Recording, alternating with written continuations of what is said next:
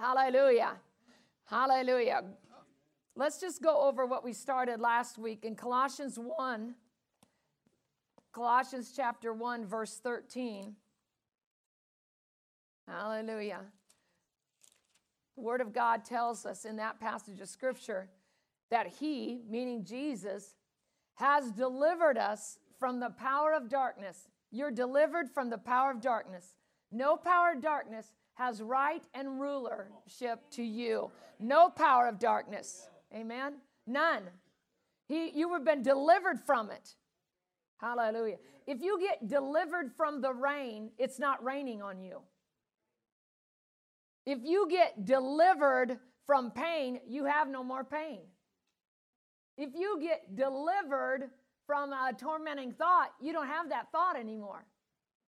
If you get delivered from a job, you don't have that job. If you get delivered from a jalopy car, you don't have that car. Well, if you get delivered from the power of darkness, the power of darkness is no more a problem for you. Amen? And he says he has delivered us from the power of darkness and conveyed or translated or moved us into the kingdom of the Son of his love. So last week we talked specifically about the two kingdoms that are both invisible and both out there. This was the kingdom of, very good. This was the kingdom of the devil, Satan, darkness. We had the kingdom of God on one side and the kingdom of evil, darkness, the devil on the other side. There is two kingdoms. There is two kingdoms. One has peace and joy and goodness in it. Love of God, the blessing of the Lord. All of that is over here. And pain and misery and darkness and deception and lies and torment and pain and destruction are over here. These two kingdoms do not mingle together. They never mingle together. Jesus even said it this way: you either gather or scatter. You don't cohabitate. You gather to one kingdom or you scatter from the other. You can't serve both at the same time. All right? And we talked about what a kingdom was, and a kingdom was a territory or a place that is subject to the dominion of a king. The word kingdom means where there's jurisdiction of a particular king.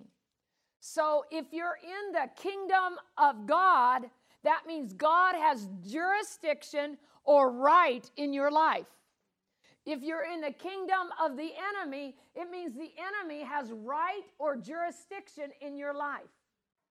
All right? Neither one of those kingdoms can dominate you, though, without one key factor, and that was what we focused on. Much of it was your choice. Your choice. Let's look at Deuteronomy 30, verse number 19. It says, I call heaven and earth as witnesses today against you. I set before you life and death, blessing and cursing. Then choose life that both you and your descendants may live. He said both of those kingdoms are out there and available to you. But my recommendation is take this one, because if you'll take this one, you and your children, your descendants, are going to live good. Amen? That's what he says there. So whichever kingdom or king, I could say, has jurisdiction over you is determined by which kingdom we choose to live according to. We're going to live according to this or according to this. All right? And Romans 6:16, this is a scripture we didn't use last week, but this scripture validates this in the new covenant. Do you not know that to whom you present yourselves slaves to obey, you are that one's slaves whom you obey, whether of sin leading to death or of obedience leading to righteousness. And what he's saying is in this scripture is you can't yield to yourself one direction and think the king of the other kingdom is in control of your life. You can't yield to darkness and think Jesus is ruling your life. You can't give in to evil, to darkness, to destruction, and think that Jesus is controlling everything happening in your life. Because what we want to do is we want to push off responsibility anywhere but on us. Anyway, surely this is somebody's fault, but it can't be mine, right? Now, I want to say this in light of that. Sometimes things are going on in other people's lives that you don't have control over, and it's affecting your life. Okay? And so I'm talking about your daily life and choices and the things that you live, not what somebody else is living against you, toward you, or about you, okay? All right, so then let's go to James chapter 4, verse 7. And this is our key scripture. Therefore, submit to God, resist the devil, and he will flee from you. So it told us how to deal with these kingdoms. Submit to God, resist the devil, and he's going to flee. Okay? Remember this statement we did one other time? The quality of your life is entirely dependent on how well you submit to God and resist the enemy. The quality of your life, not just having a life, but the quality of your life is based on those two things. How well do you submit to this kingdom, and how well do you resist that kingdom? Okay? And we saw last week that the way we are supposed to operate with these two kingdoms is if you want the kingdom of God and you don't have it happening, Romans 4:17 tells us, you call those things that be not as though they are. So what happens is you call that kingdom into your life. And then over here, this kingdom that's trying to be a problem and a difficulty, you speak to that kingdom and command it to move away. Okay? So you call for this one and you push out this one. You don't try to push this one away by calling it not being there. You call this one in and you speak this one out. For instance, it's like this. If you have a symptom in your body, you don't say, I have no symptom. That's what we call denial. That's what we call denial. That's not what works. What works is to say, I have total health in my body, because that's what's not there right now. So I'm calling what's in that kingdom to me right now, and I resist symptoms of sickness and disease. I don't say sickness and disease isn't here, because that's calling things that are as if they're not. That's not what the scripture tells us to do. Because then what happens is you got all this confusion going on, because that's a lie. But when you call the truth into your life, that's not a lie. Okay? All right. So that's all review of last week. Praise the Lord. But we want to go back and focus again on this thing we talked about last week about choice. Because a choice is to make a selection. And so you have to make a selection between the kingdom of God and the kingdom of darkness, the kingdom of light and life, the kingdom of evil and destruction. And between the two kingdoms is where you stand with this powerful thing called choice. This powerful thing called choice. Now, regardless of what we would like to think or feel, no one else can make a choice for you. You know, we have all kinds of programs and things to try and stir accountability and responsibility and all those kind of things. But know this, those programs fail if you can't get them to make a choice that's right. They always will fail. If we can't get the influence of the right choice, every accountability program fails. And, you know, and you think that, well, if I could just follow them around. But see, what you're trying to do is you're trying to make their choices for them. And you can't do that. You have to stir and influence to make a right choice, but you can't make the choice. So What are the things that affect our choice? What is it that affects our choice? What affects our choosing? And tonight we're just going to talk about one of those things that affects our choosing between the kingdom of God and the kingdom of darkness. And that one thing is what we call desire. Desire. We have to learn how to govern our desires. We have to learn how to watch over what we want.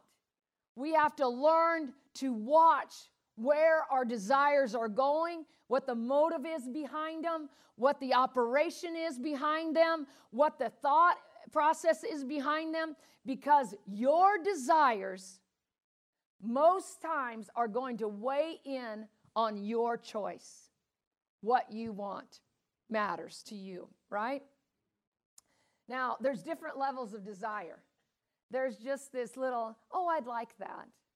And then there's this desire that goes to what we call desperation. How many of you ever know what desperation is before? Desperation is having the greatest level of desire and no ability to make it happen, is what desperation is. And desperation is a driving force because you've got a desire for an end result. So desperation will drive you to that end result. But the problem with desperation many times is it is so result driven that once we achieve the result we were in pursuit of, our loyalty to the kingdom from which it came isn't there. What happens, for instance, you see this often where people want something desperately in their life.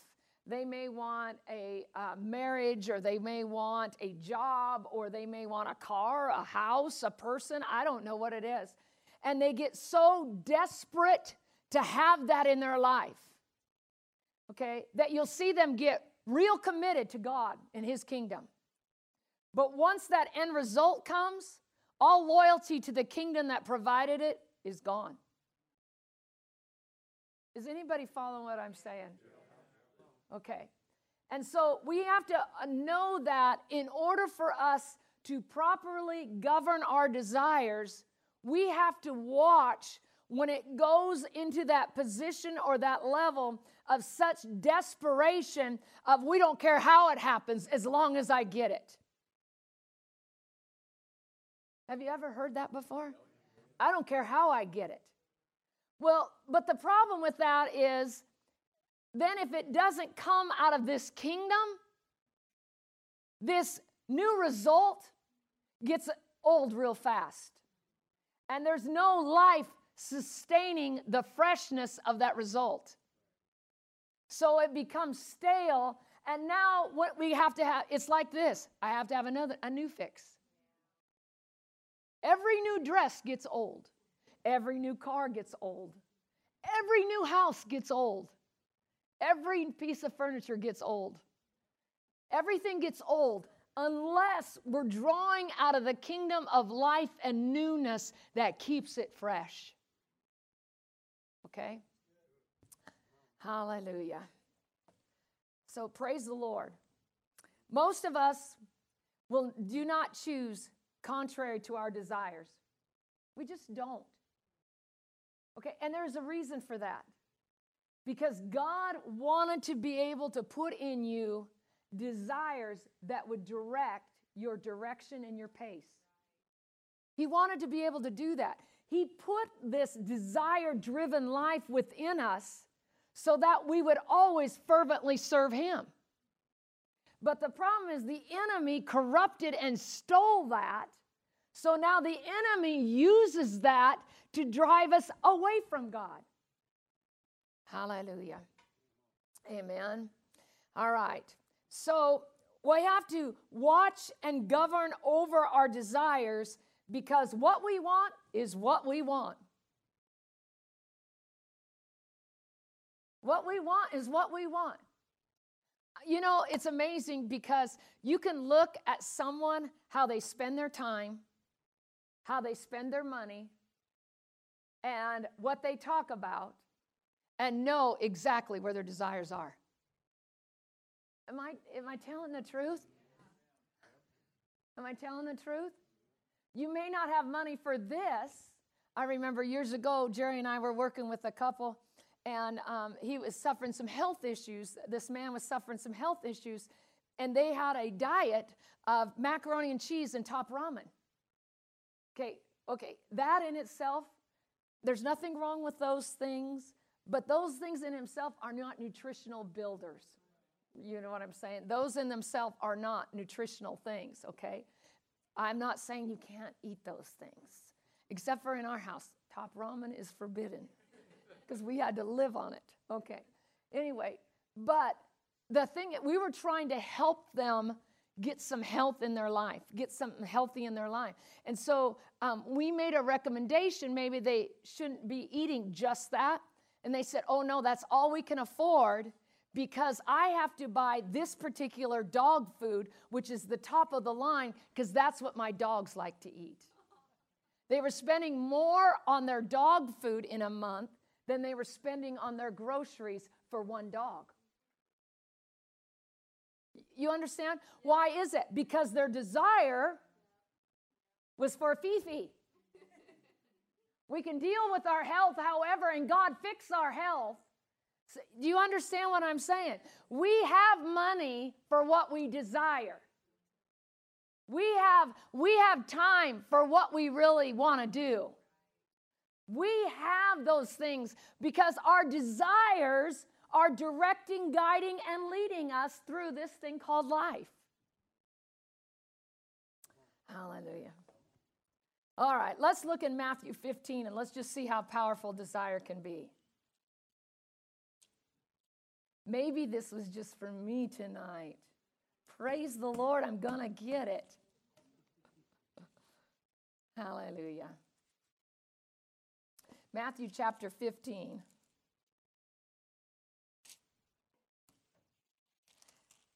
Hallelujah. Matthew 15, verse 22.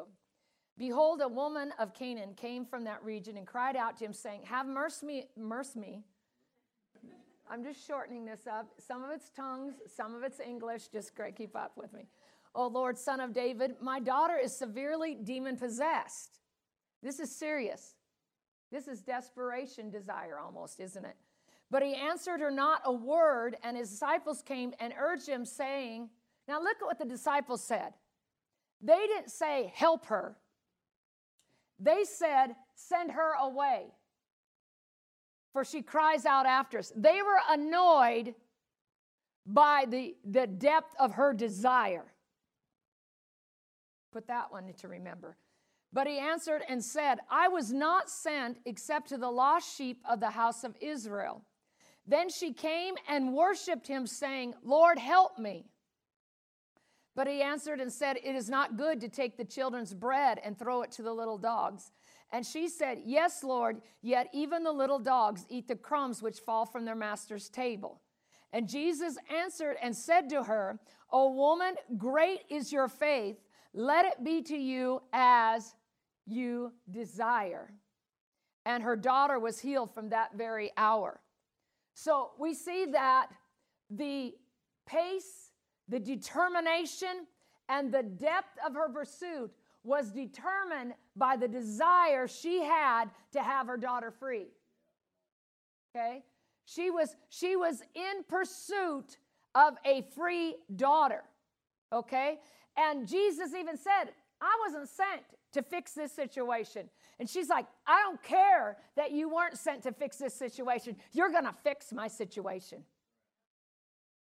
That's really what happened. And she had the right words, and Jesus could not deny her because of the depth of her desire, of her trusting him. And one of the keys is she worshiped him with her desire, so that meant her desire couldn't have been selfish. Hallelujah. If you can't worship with your desire, you need to check the reason for your desire. Amen. Hallelujah. So Jesus grants the desire because she chose the kingdom of light. She chose the kingdom of darkness. All right? I want to turn to another scripture just to show you how powerful desire is. Mark chapter 4. Hallelujah. Mark chapter 4, verse 18, it says, these are the ones sown among thorns. They are the ones who hear the word. Now, we know this parable. This is a parable of the sower that sows the seed. And the cares of this world, the deceitfulness of riches, and the desires for other things entering in choke the word, and it becomes unfruitful. So, fruitful word can be made unfruitful by desire for other things. Fruitful word can be choked by a desire. Fruitful word, life-producing word, can be choked and made non-productive just by a desire. Just by a desire. And it says for other things. What are the other things? The things that are outside of this kingdom. The things that are outside of the word that this kingdom produces. Those things, the desire for those things can choke the ability this kingdom has to produce everything you want. Hallelujah. That's how strong desire is. So we start looking at this and realizing my desires are stronger than the Word of God.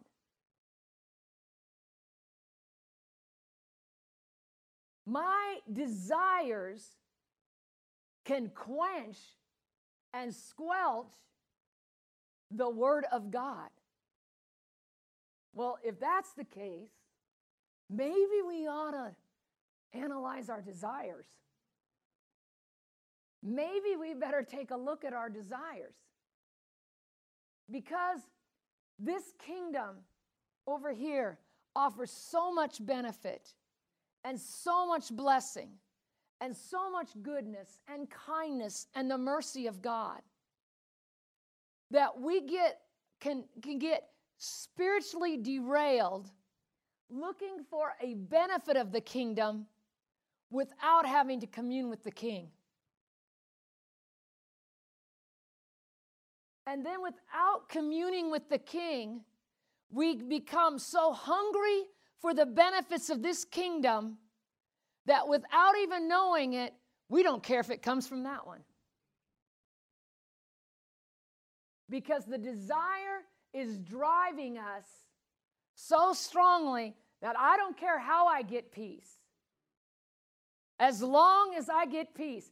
It might mean taking a shotgun to my neighbor, but hey, at least I'll have peace.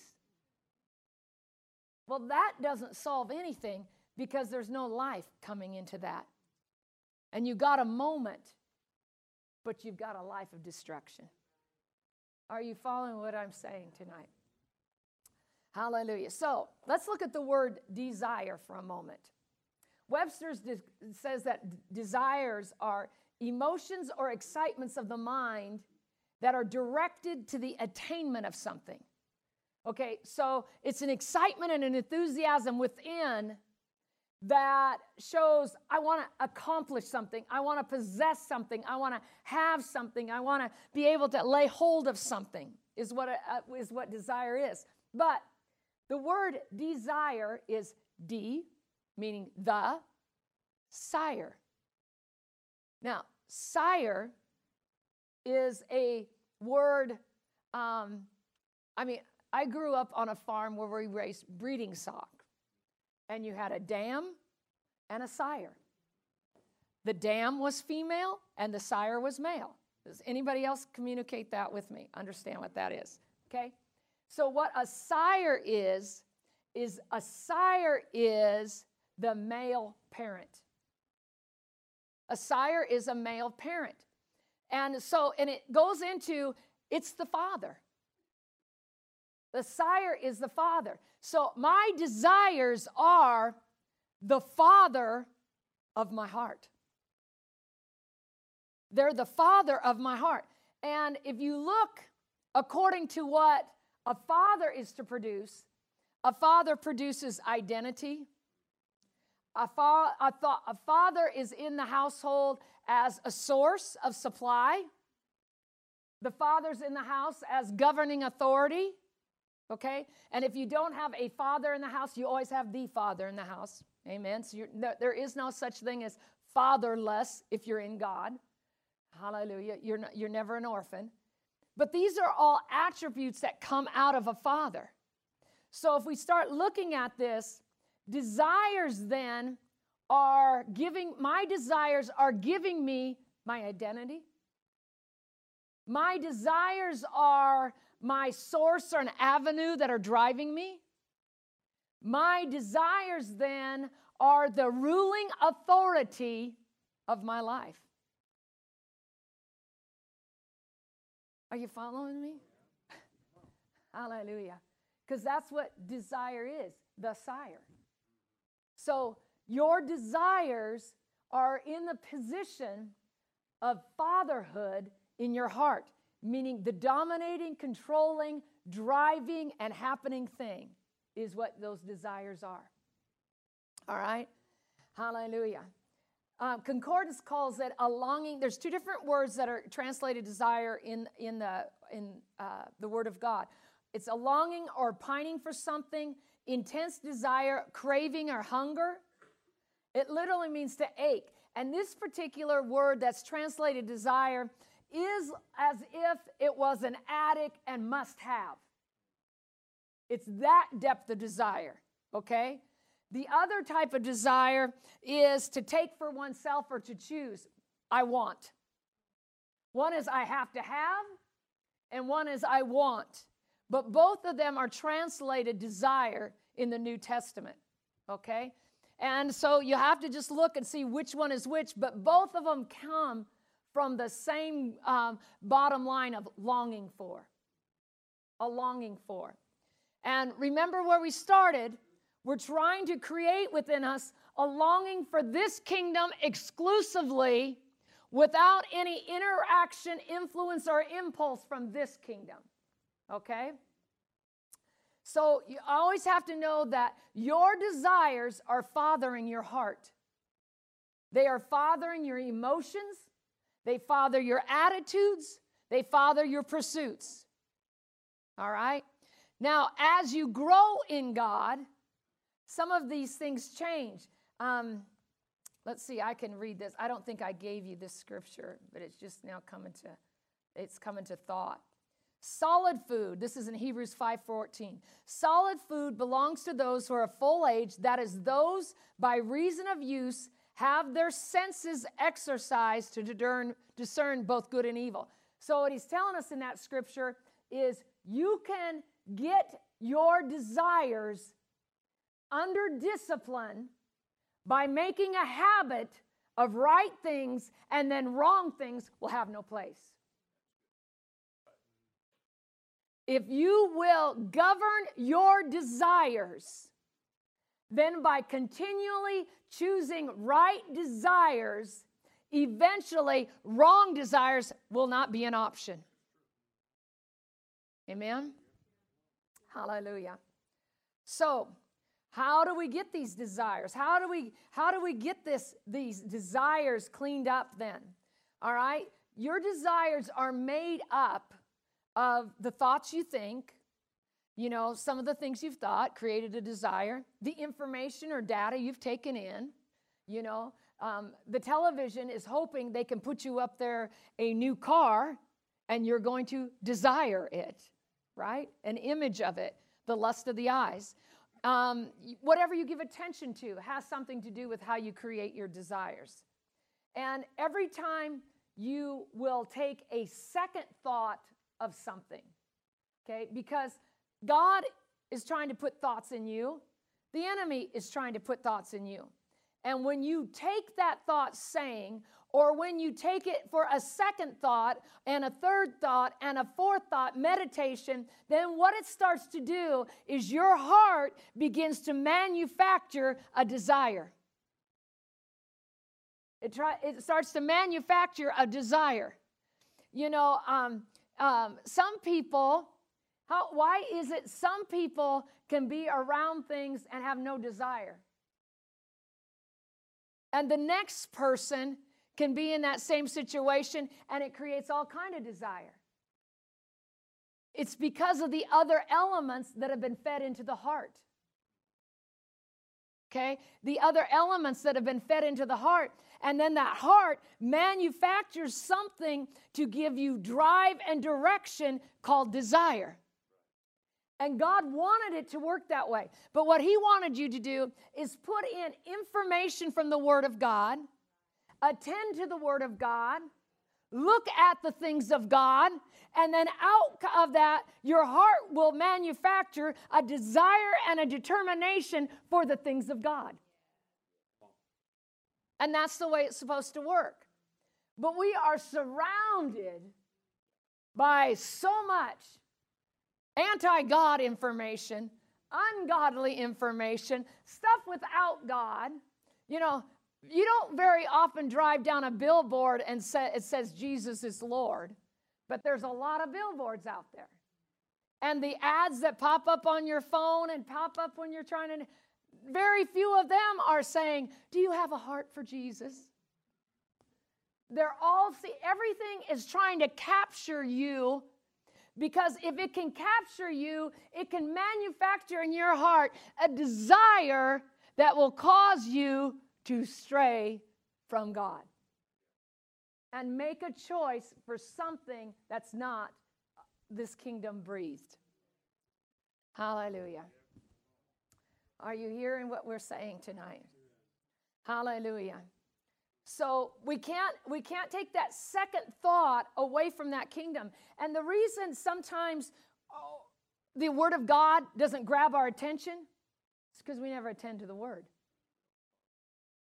We don't attend to it. See, what's going to grab your attention is what you decide you're going to attend to. You attend to one thing at a time. Now, women sometimes more than one, because we're multitaskers, right? All right. But nice try. Okay. I didn't get any amens or nothing. Ruined a good moment there, didn't we? All right. So what we have to do is be disciplined enough to initiate desire and not follow desire. We have to learn how to initiate a desire instead of following a desire. Amen? The Word of God tells us in, you can just put these up, Romans 7:8, I believe it is, sin taking opportunity by the commandment produced in me all manner of evil desire. So we see here that sin will reinforce and create within you wrong desires. It will create wrong desires. But then let's go to Psalms 37:4. We can't leave the bad news. Delight yourself in the Lord, and he will give you the desires of your heart. This is twofold. Not only will he answer and present to you what you desire, but he also will breathe in you the desire you should have. All right? But it takes a connection to that kingdom. Amen? Because it says you've got to delight in that first. Amen? So if we can start controlling the input, we'll start controlling the manufacturing of the desire. If we will captivate those thoughts or take those thoughts captive, we'll begin to capture those desires the way they're supposed to be. If we'll attend to his word, then that attention to his word will begin to cause the right desires to come through. All right? So let's look at a scripture over in James chapter 1. James chapter 1. And it says in verse 14, each one is tempted, tried, tested, proven, given the opportunity to fail. Let's say it this way. You're given the opportunity to fail when you're drawn away by his own desires and enticed. Own desires, not the desires of God. It's the desires of your heart, the desires the factory produced. Okay? This is nothing on God. This is the desires that came out of you when you took information in, where you gave attention, the thoughts you accepted, and it manufactured a desire. and that desire comes forth, and then what happens is you're drawn away by that desire. You're drawn away from what? That kingdom over there. You're drawn away from that kingdom over there, and you're drawn away by your desire. Your desire will draw you in or out of the kingdom of God. Your desire will draw you in or draw you out. You don't get to coast and remain neutral. This is not the Switzerland spiritual condition here, okay? Hallelujah. You're either in or out. Amen? All right? But it says here that when desire has conceived, when desire conceives, hallelujah. When desire conceives, okay, what is conception? A conception is two different things coming together, meeting and joining, and produce something else, right? That's what conception is. So desire conceives, it conceives what it has conceived. So that means you have a desire. Now, the desire isn't sin. But once that desire connects to something else, that desire can become sin. And what that desire has to connect with is your abilities or your actions. Hallelujah. So a desire then, you make a choice to act on that desire. Then you have conception, and now you've got sin. The moral of the story, kill the desire before it gets to be sin. Kill the desire before it gets to be sin. Kill the thought of giving out a piece of your mind before you do. Kill the thought of what I would like before you do what you like, and nobody needs to see that. All right. Kill the desire before it becomes sin. Amen? Hallelujah. And always know this, the desire is easier to change than the sin. It's easier to change the desire than to change the sin. Because the sin, more than likely, it's not just you involved. Now there's other people, other situations, other circumstances. Kill the desire. Kill the desire of those things that are ungodly. Kill that thing first, so it can't produce, it can't have an offspring. Amen? All right. So that desire combined with actions or abilities is a conceiving moment, and then it becomes sin. So we have to learn how to kill the desire before conception. Because the desire that conceives, that's the wrong direction, will take you to that kingdom of darkness. All right? So let's look at John 15:7, though. If you abide in me, Jesus says this, and my words abide in you, you will ask what you desire, and it shall be done for you. All right? So this is the way we're going to fix this, because this is the way we're going to get a right desire. He says, if you will abide in me. So what happens if you abide in him? The desires begin to get cleansed. So they can get so cleaned up. He says, when you want anything, just ask me, I'm going to do it. If you will abide in me, I can clean your desires so that whatever you desire, I'm going to give it to you. See, we would like that part of abiding not to be a qualifier. I just want to ask what I want and him do it. But the problem is my desires could be wrong. They could be off. They could be maybe not a part of this kingdom, because they might be almost steeped with a little bit of manipulation. What's manipulation? You making your desires come to pass. All right? So he said, if you'll just abide in me, I'll clean up your desires. And once your desires are clean, you can ask whatever you want. I'm going to do it. Hallelujah. Hallelujah. So this is the I'm trying to give you a plus every time I give you a minus, okay? Do you feel like you're going like this a little bit? Hallelujah. Okay, so abiding is imperative for right desires. Okay, let's look at Galatians 5, verse 16. It says, I say then, walk in the Spirit, and you shall not fulfill the lust. That word is also the same word we use for desires. Walk in the Spirit, and you shall not fulfill the desires of the flesh. One translation can be said this way. Walk in the Spirit, and you cannot do the desires of your flesh. So if we will walk in the Spirit, it's not like we chose not to do the things of the flesh. If you're walking in the Spirit, you can't do the things of the flesh. It is not possible to do the things of the flesh when you're walking in the Spirit. And this is the way he made it to work.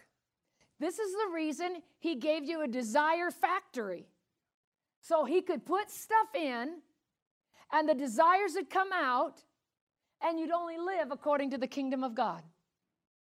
He made the factory to work for us, and the devil wants it to work against us.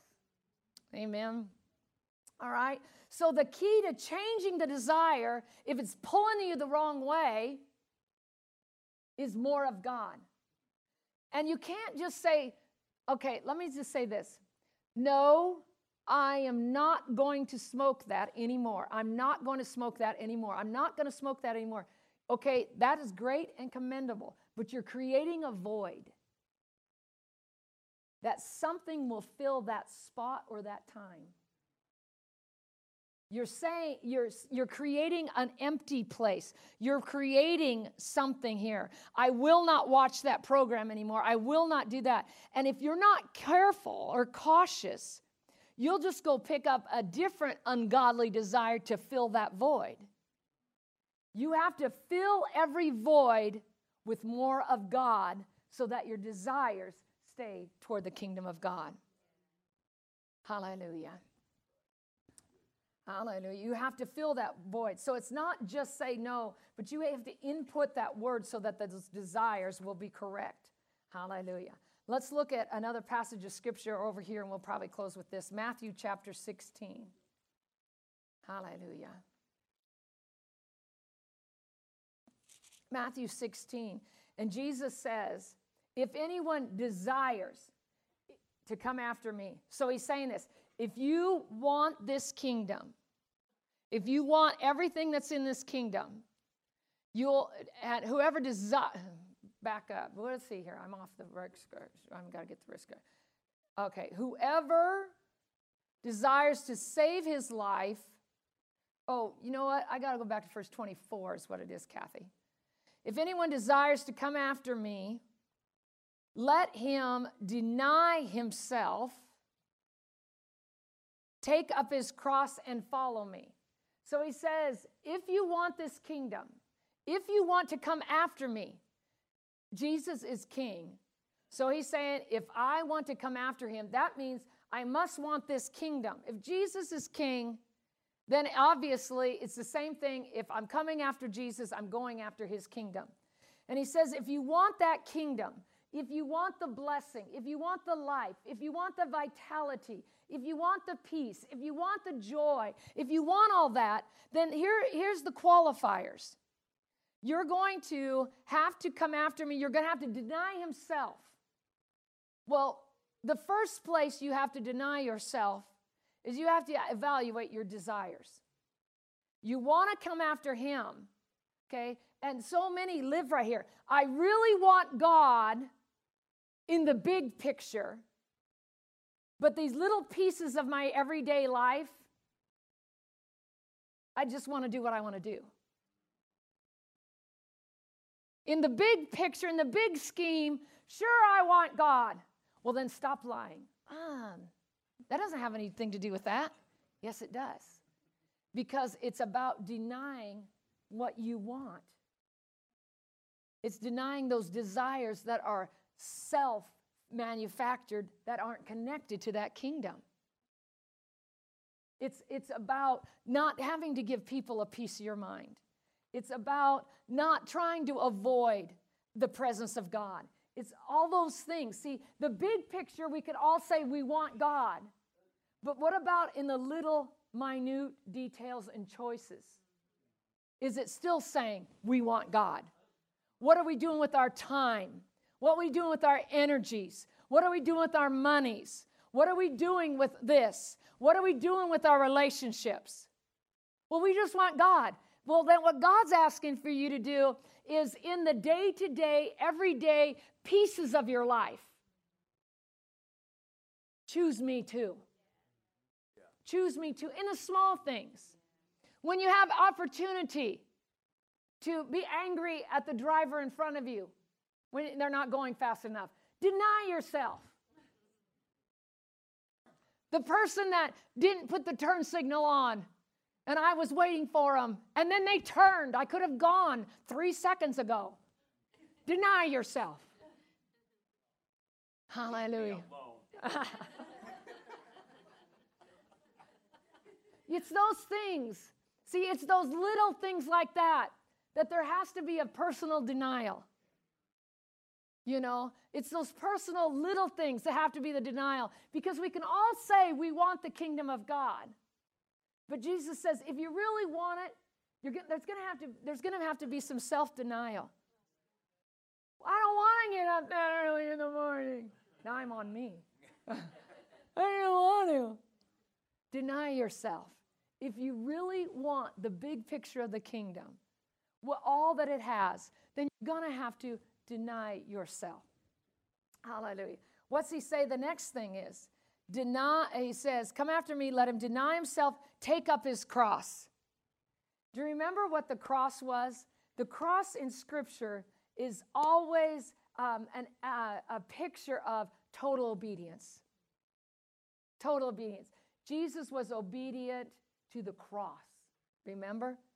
So it's not about, okay, I've got to go get a cross and bear it. Jesus bore the cross for you. You don't have to do that.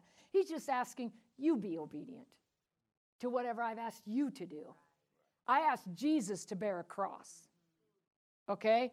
But what have I asked you to do? You know, it's what I've asked you to do, okay? Deny your desires and your selfishness and just be obedient. Just be obedient to what I asked you to do. If it's make pumpkin muffins, do it.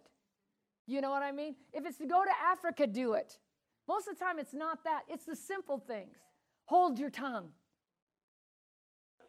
It's those things. It's those things. It's the small pieces he's asking you to do. All right? And then he says, and then take up your cross and then follow me. Do what he does. Pastor has been ministering on that. If he's merciful, you be merciful. If he's kind, you be kind. If he can dismantle conflict, you do it. Okay? Whatever has to be done, whatever I do, you do. Okay? And he says, then you will because if you just desire to save, protect, or have your life your way, you're going to lose it. Meaning this, you might have all in your head exactly what you want life to look like, what life you want to experience. But if you go in pursuit of that without pursuing him, you're going to lose everything you've got. If you go to pursue the desires of your life without pursuing God, your life is going to end up right smack in the middle of this kingdom of darkness. Because the magnet of that kingdom over here, the kingdom of good, is Jesus himself. Amen? So if you want to protect your life, lose it and let Jesus have all of it. The desires, the obedience, just lay it all out there. Deny yourself and let him have it. You know what? Everybody is going to do you wrong someday. It's going to feel like that. It's going to feel like nobody's for you. There's going to be opportunities of unforgiveness, backsliding. The list goes on and on and on and on. But you have to just not give opportunity to that. You have to stay connected to the God that knows and sees you. Amen? Hallelujah.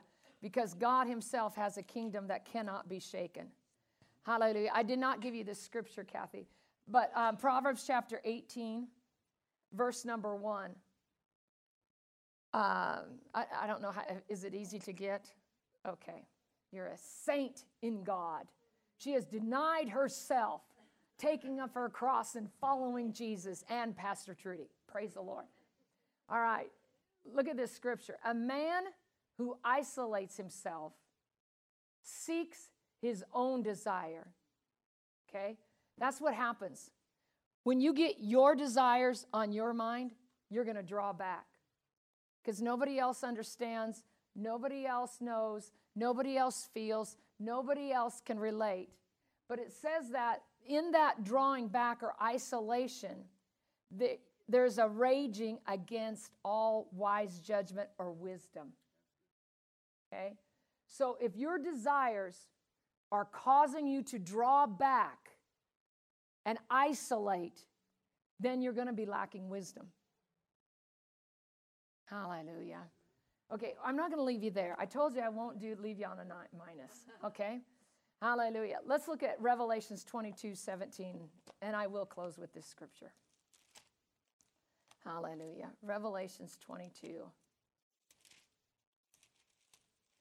You know, and you start thinking about it, if desire was a God-given thing to motivate my movement and give me direction, then my life is really easy if all I do is start governing my desires. A lot of people don't think they can change their desire. You can change your desire. And a mature person then disciplines their desires, makes their desires be what they ought to be, not what they feel like they are. You have to say, I refuse to desire that. I will not desire that. I'm speaking to that mountain. I will not desire that. I desire righteousness, peace, and joy in the Holy Spirit. See, that's the way you got to combat that. Just like these two kingdoms are vying for your choice. They're vying for you to choose. And you've got to resist those desires. I will not be lazy. I will go to the house of the Lord. I will not forsake the assembling of myself together. See, there's a fight for you. There's a fight for your soul. But neither side wins until you make a choice. But once you make a choice, that's the king you're coming under jurisdiction of. Hallelujah. So you have to ask, which life do I want? Do I want this life or do I want this life? Because if I will change the desire and I'll start drawing my desires out of the kingdom of God, it gets easier and easier. You know, as you grow in God, you pass, I don't know how to say it, benchmarks, hurdles, fences. Let's use fences. You cross fences, and you find yourself in a different corral. Okay? You jump the fence because you learned how to say no to this, that, and yes to this piece of God. You've jumped, now you're in a new pen. Okay? Then you keep going along, and you get farther down the road, and now you've got different, weightier decisions. But now, through practice and habit and exercise, you've learned how to say no to that and yes to this in God. So you've jumped another fence. Well, that corral over there, I can't see it, smell it, feel it, and desire it anymore. I've come too far. Right? You've come too far. So for right now, you might be over here and it feels so hard and weighty. But I want to tell you something. The fences get shorter with each level you go. They get shorter. We used to have really tall fences. And that seems like, oh, but the next fence might only be this tall. And the next fence might be this tall. And the next fence, because all of those levels that you go through is because of communion with the Father. Well, the closer communion you get to the Father, the more like the Father you're living. And let me tell you, He hasn't got a fence. So most of what the enemy does is try to derail you with the desire to quit prematurely. Quit too soon. Quit before you've got the result. Quit before it gets easy. Because once it gets easy, then there you go. It's always simple. Climb the fence. Climb the fence of that desire and don't give into it. It's always simple, but it doesn't seem easy. And every level makes it easier. Every level will make it easier if you just stay with it. All right. So I need to get to Revelation 22, don't I? All right. Revelation 22, verse 17, it says, "And the Spirit and the bride say, 'Come.' And let him who hears say, 'Come.' And let him who thirsts come. Whoever desires, let him take the water of life freely." This is the point. God's never holding anything back. If you want it, you can have it. If you want it, you can have it. And one of the things to always know is you take your spiritual temperature by your desires. That's how you can monitor how hungry you are or not, or how well you are spiritually. How hungry are you? What's your desires? Because if you put your hand on your head and say, "I don't want to do nothing for God," you're not very healthy right now spiritually. So what you got to do? You got to go to the Father and say, and I start calling things out of that kingdom. I'm stirred up for God. I am stirred up for God. I am hungry for God. I am passionate for God. I resist all darkness that's trying to quench my desires right now. And you got to call that thing. Just call it. God didn't say you do it. He just said call it. Talk to it. I am stirred up for God. I'm stirred up for God. I am so stirred up for God. Hallelujah. I'm more stirred up for God than what they said to me. Hallelujah. I'll give no place to offense and bitterness because I'm stirred up for God. Amen. That's the way you do your spiritual temperature. And you stay pulling and drawing on that kingdom. Amen. Because you desire to follow Jesus and walk in His kingdom. Amen. Praise the Lord. Did you get something tonight? Amen. Hallelujah. Let's stand to your feet. Do you have something you want to say, Jerry?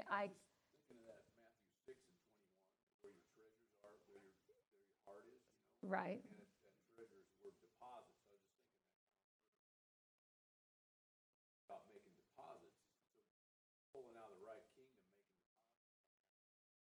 Do you think you should come up here and say? I'm just thinking that talk about how the heart produces the desires.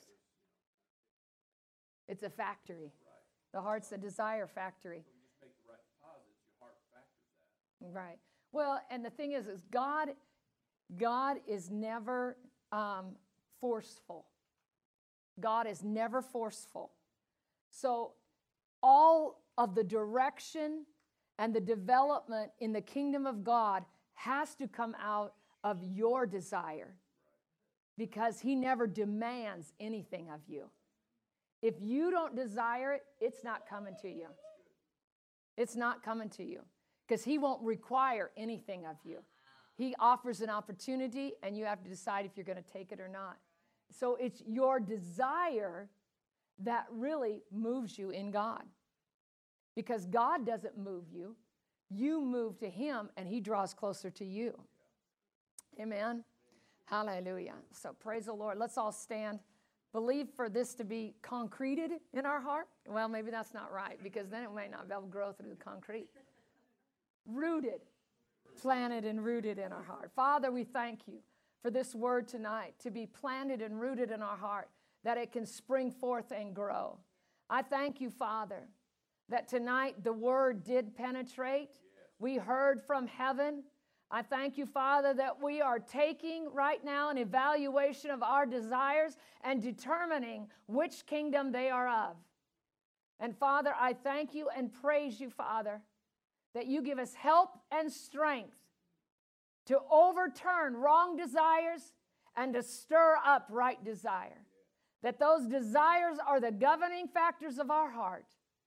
And we give You praise and thanksgiving that you, Father, even promised that you would create and energize within us the desire and the will to do for your good pleasure.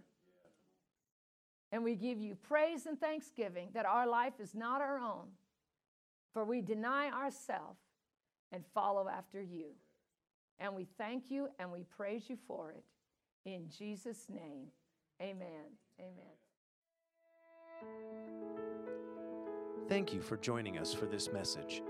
We'd like to take this opportunity to encourage those listening from anywhere in Central Oregon to join us Sunday mornings at 10 a.m. and Wednesday evenings at 7 p.m. for our regular services. We understand that many do not have a home church, and we can't emphasize enough the importance of connecting with a church family. We'd be honored to meet you and spend time with you, praising God.